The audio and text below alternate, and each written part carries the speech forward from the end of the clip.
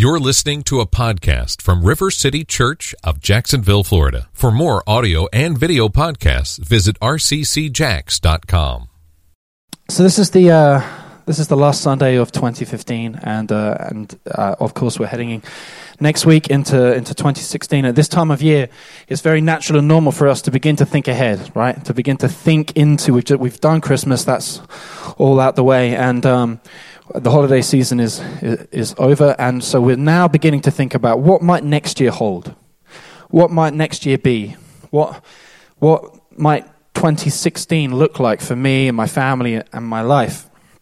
And so what we often do at this time of year, as the year passes, every year it feels like the year goes quicker, right? Every year it feels like, I'm getting older quicker, and my time on this earth is going quicker, and I know many people feel like that. And so what we tend to do at this time of year is we tend to really focus in about what do we want to actually achieve next year, because time is running out and time seems to be going quicker, and there's stuff that I want to do that I've not been able to do. There's stuff I want to achieve, there's things I want to see, there's things I want to do that I've not been able to see or do yet. And so we start to make plans, don't we? We start to make plans for next year. Maybe we'll have goals or resolutions or targets, and we maybe write them down. We write them in our journals. We kind of stick to them. I want to lose that weight. I want to write that novel. I want to quit my job and go full time in the thing I love. I want to take that class. All the things we begin to plan about next year, what we're going to do and what we're going to achieve, and how will I make the things around me, the things of my life, different? How will I change things? But I feel like, as I was approaching this year, instead of doing that, I started to ask the Lord what He might want to do, what He might want to do in my life and in my heart. And I felt like He was calling me to something else, and He was calling me not to plan everything I want to do next year, but to think about who am I becoming. Who am I, and who am I becoming? And so over the last few weeks, I've begun to think more and more about bearing fruit. And what the Lord wants for me in my life is to bear fruit. What the Lord wants from me, more than to do anything or achieve anything or change anything, He wants me to bear fruit.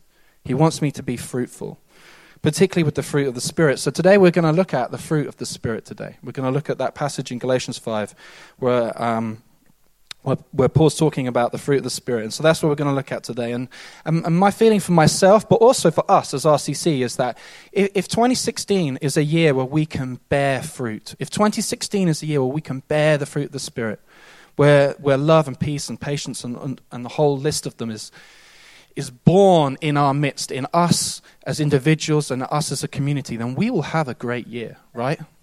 If we can bear the fruit of the Spirit in 2016, we will have a great year. So that's what we're going to do. Let's pray quickly, and then I'm going to read the passage. So, Holy Father, we thank You for all that You have done in this year. Lord, we thank You for how You've moved and how You've loved us, and that You have blessed us, and that You have been with us. And Lord, as we seek You now for the next year, as we consider what You may want to do, would You, by Your Spirit, come and lead us?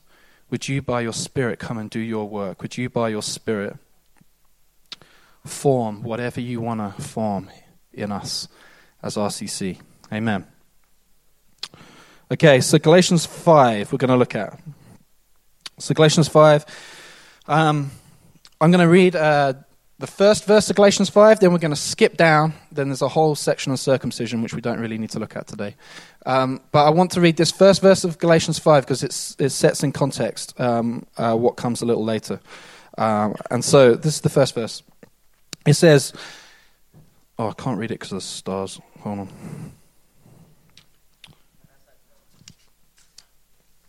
I've got it here.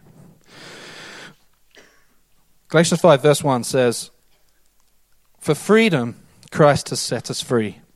Stand firm, therefore, and do not submit again to the yoke of slavery." And we're going to skip down to verse 13 where it says, "For you were called to freedom, brothers. Only do not use your freedom as an opportunity for the flesh, but through love serve one another. For the whole law is fulfilled in one word. You shall love your neighbor as yourself. But if you bite and devour one another, watch out that you are not consumed by one another. But I say, walk by the Spirit, and you will not gratify the desires of the flesh. For the desires of the flesh are against the Spirit, and the desires of the Spirit are against the flesh. For these are opposed to each other, to keep you from doing the things you want to do. But if you are led by the Spirit, you are not under the law. Now the works of the flesh are evident: sexual immorality, impurity, sensuality, idolatry, sorcery, enmity, strife, jealousy, fits of anger, rivalries, dissensions, divisions, envy, drunkenness, orgies, and things like these. I warn you, as I warned you before, that those who do such things will not inherit the kingdom of God. But the fruit of the Spirit is love, joy, peace, patience, kindness, goodness, faithfulness, gentleness, and self-control.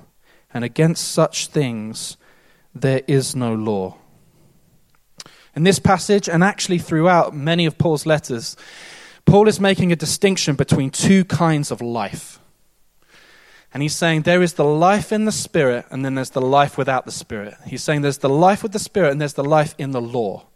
Okay, and you can choose which one you want to live, life in the Spirit or life in the law. And so he makes these distinctions between these things. There's the Spirit, and then there's law.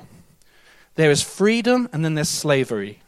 There is fruit, and then there's flesh. And the two different lives are the two you get to choose from. You can choose the life of the Spirit or the life of the law. That comes with slavery and comes with the desires of the flesh. Or you can choose the life of the Spirit, which comes with freedom and with fruit. And in Paul's early travels, as he sets out on his ministry, he goes to this region called Galatia, okay, which is where, this letter is written to that region of churches, a bunch of churches that he helped establish in the region of Galatia.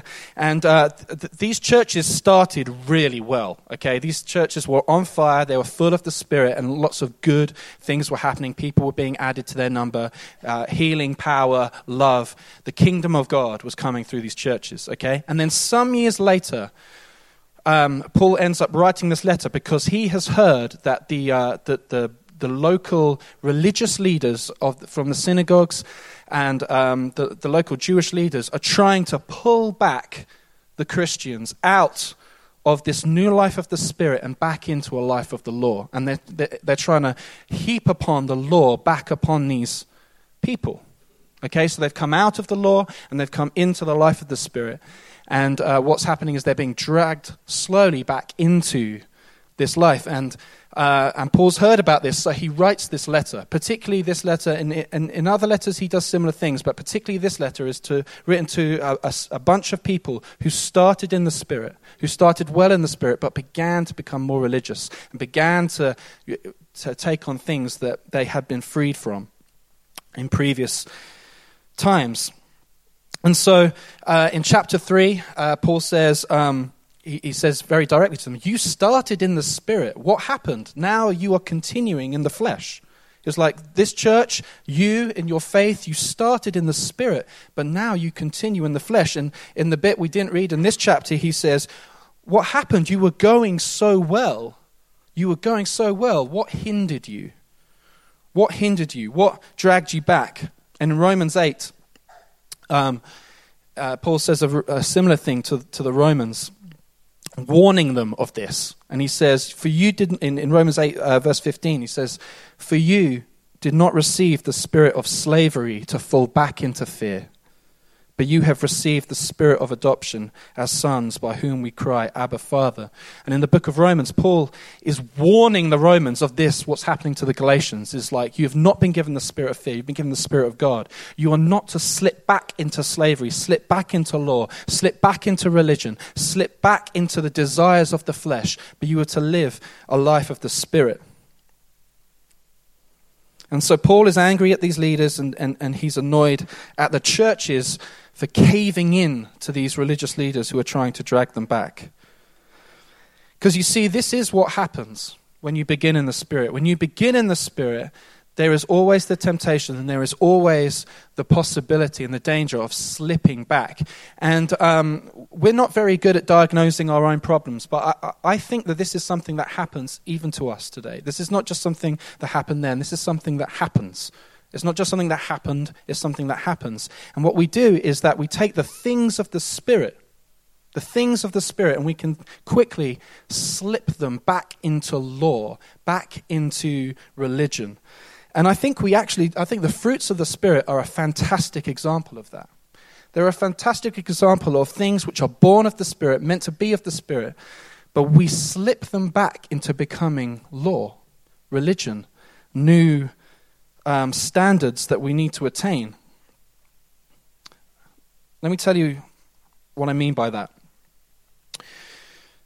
It's easy to think of these 9 things. We can put the fruits of the Spirit back up from the end of the Galatians verse.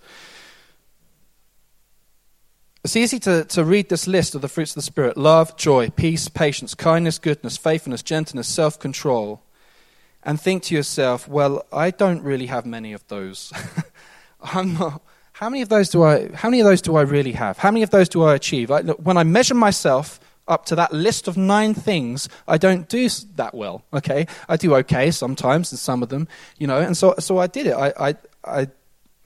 I measured myself against this list of 9 things. So here's the fruit that I have or don't have. Love, not really. Joy, not recently. Peace, no. Patience, I waited 32 years for a good Star Wars movie, so I'm going to give myself patience. Kindness. Emily? No? Okay. Okay, it's not good. I'm 1 for 5 right now. Goodness, on a good day, yeah. Faithfulness, more than most of you, so I'm going to give myself that one. Gentleness, next. Self-control. Self-control. No. So that's 3 out of the 9 I've given myself, and really it's 2.5 because goodness, not really. But so I've given myself 3 out of the 9. And so when I look at this and I look at how I measure up to this, I feel like 3 out of 9. 3 out of 9 is 33%, 0.3 recurring for you geeks. And 33, do you know what 33.3% is? It's an F. It's a solid, not even close to a D, F, isn't it? That's what 33% is. It's a huge F, and that F does not stand for fruit. That F does not stand for faithfulness or freedom. It stands for failure, is what it stands for. Failure. And so I guarantee that on some level we have done this, and we do this with the things of the Spirit, and we do this with the fruit of the Spirit, is that we read this encouragement to bear the fruit of the Spirit. And what we do is we take our lives and we measure up and we realize we're not good enough, and so we think, well, I need to work hard then. I need to work harder, I need to do better, right? I only have 3. I have to have 9 to kind of at least 8, but preferably 9 to kind of hit the spiritual attainment levels required to be a good Christian. Correct? I know you do.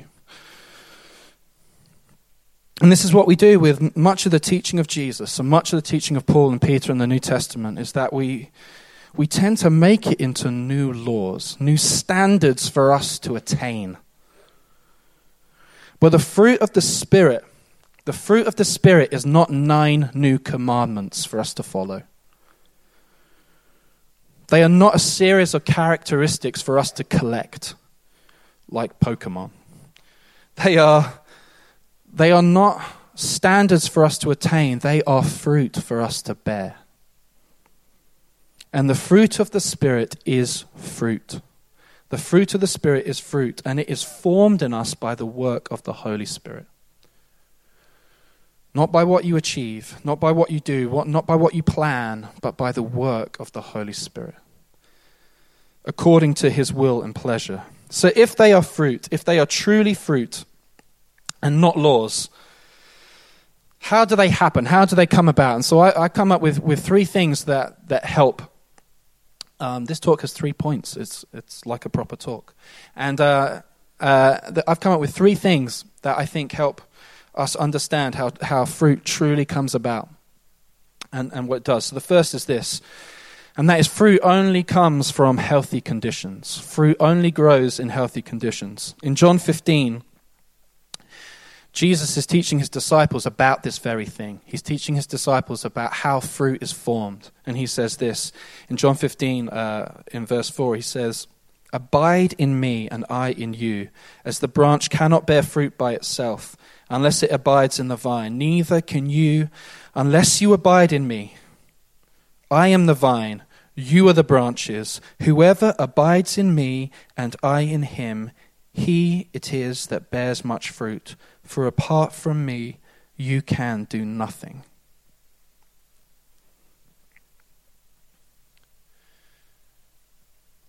What Jesus is saying here, clear as day, is that fruit comes from me. Fruit comes from me. It's not a standard that you are to meet. It comes from me. And the only way you get it is by abiding in me. The only way you bear fruit, the only way this happens in your life is by abiding in me. And the thing about the word abide is, right, it's not a word we use every day, is it, abide? You know, it's not like, oh, where do you abide? Oh, I abide in Riverside. And I've been abiding there since 2011. And I have an abode, which I abide in. You know, we don't, abide is not a word we use every day. And so I think often we can hear the word abide and then we can translate it to live, right? Where do you live? Where do you abide? Where do you live?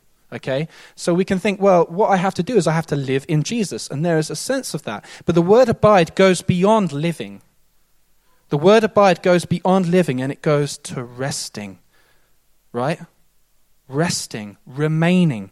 The word abide does not mean simply to live. It doesn't mean to be based in Jesus and then go out and do your thing, right? Oh, I'm based in Jesus, and then I go out and do my thing. Like, that's, you know, my home base is Jesus, and then I come home to my home base, Jesus, and then I go out and I do my thing. No, it means one thing. Abide means to rest, to remain, to stay. That's what it means. So what the Lord is saying is, if you rest in me, if you remain in me, if you stay with me, then you will bear fruit. Then you will bear fruit. Okay? Think about that. So the Lord's saying to us, how do you bear fruit? How do you bear fruit? You rest. How do you bear fruit? How do you bear the fruit of the Spirit? How do you become fruitful? How do you have love, joy, peace, patience, and all of those wonderful fruit in your life? How do you have those? You rest. You rest in Him. You rest in Him. You have not been given the spirit of slavery to fall back into fear. You have been given the spirit of adoption that says, I belong to the Father. I belong to the Father. And it's as we belong and we remain and we rest in Him that fruit is born in our lives.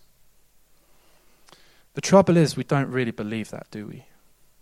What we really believe is that it's on us, that we have to do something, that we have to achieve something, we have to maintain standards of spiritualness. But have you ever seen a tree work? You ever seen a tree work?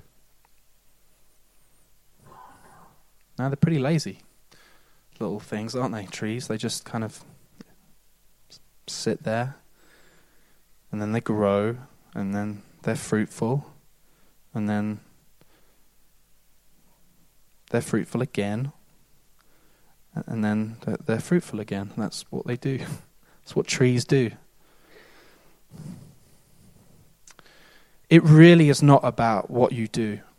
It really is not about what you attain. It's really not about a standard that you're trying to meet. It is about resting and remaining in the Lord. And the thing is, we know this anecdotally, don't we? Because we know this about church. And we the way we talk about things, the way we experience things at RCC is really geared towards this, is that we hear this testimony time and time again, where people come to church, right? Come to church at RCC, they experience the Lord, right? So they worship, they experience God, and then they're changed, right? Changed, transformed, different, right? I know that's my testimony. It happens to me all the time here. I know that's many of your testimonies because I've heard them. Right? So we know that to be true, but we believe it to only be true kind of about this, don't we? About here. About like, oh, I get changed and transformed when I come into the presence of worship and the music's great. You know, and the songs are good, and I have the presence of the Lord in Sundays. But the Lord is saying, no, remain in me. My presence is there for you always. My presence is there for you tomorrow. There is nothing that can separate you from the love of God. Nothing. And so the presence of God you know and experience here, you can experience outside of here. Not just can, you should. It's there. God is the same. And so it's about remaining in him, staying in him, belonging in him, abiding in him. Fruit comes from healthy conditions, and the healthy conditions is the soil of the Lord. Okay, number 2. This is important for becoming fruitful, and that is that the fruit is determined by the Father. Fruit is determined by the Father. It is his work, his Spirit. It is him who does the pruning. He chooses what fruit we bear. Okay? And so I've always thought, until recently, I've always thought of the fruit of the Spirit as I have to have all of them, right? I have to have all 9 fruit bearing in my life at once for it to be good and right, okay? But I feel like that's a new kind of law. It's a new kind of religion that I've put on myself that I don't think the Father puts on us. I think the Father says, if I've made you to be an apple tree, bear apples. If I've made you to be an orange tree, bear oranges. If I've made you to be a joyous person, then be joyful. If I've made you to be faithful, be faithful.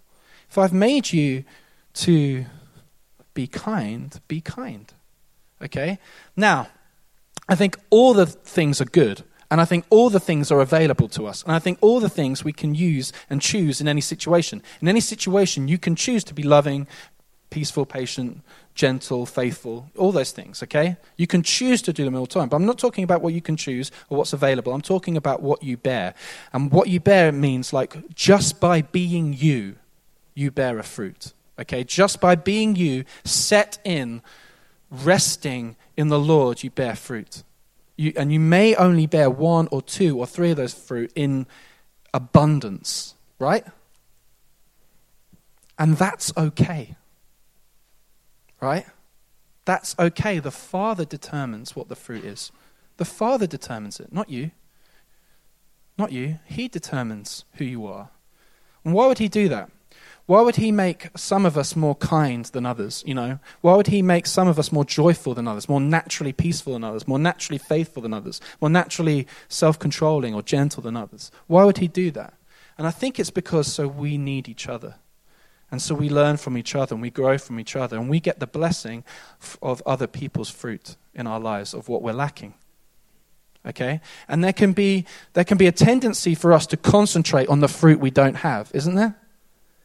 There can be a tendency for us to concentrate on the fruit you don't have rather than concentrating on the fruit you do have and bearing that even more abundantly. If the Lord's made me to be faithful, then what I need to do is I need to go and be faithful. I need to go and be faithful to others, show others how to be faithful, share the fruit that God has given me.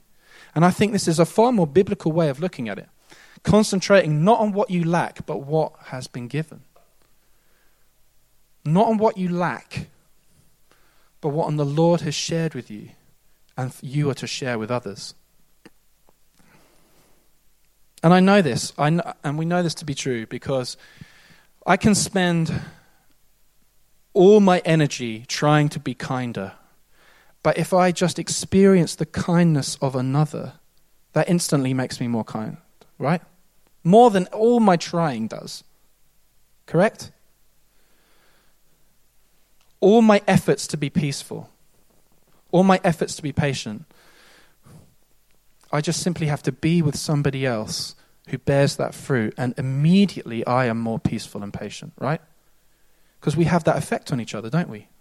We bear fruit, and our fruit helps others. And our fruit is not for you, it's for other people. So the Father chooses what fruit you have. And it's okay. It's okay if you're not abundantly fruitful in all 9 fruit. It's not a law. He determines. Okay. And the third thing is this. Is that fruit carries seeds. Wherever there is fruit, there is seed. Okay, wherever there is fruit, there is seed. And the thing about the fruit of the Spirit is this, is that simply by bearing the fruit, you do much of the work. Simply by bearing fruit, you do much of the work. You know, there's the parable of the sower, and says the kingdom of God is like, you know, a sower who sows seeds, and the seeds are scattered, and you know, and we think, okay, well that's it. I've got to scatter seeds. What I've got to go and do is I've got to scatter seeds. Well, that's what I'm going to go scatter some seeds. I don't know what that really is, but I'm going to, you know, maybe just tell people about Jesus as much as I can. I'm maybe going to do good things, just do some good things, and that's how I'm going to sow seed. But I feel like we miss this, in that is that bearing fruit is the best way to sow seeds. Bearing fruit is the best way to sow seeds.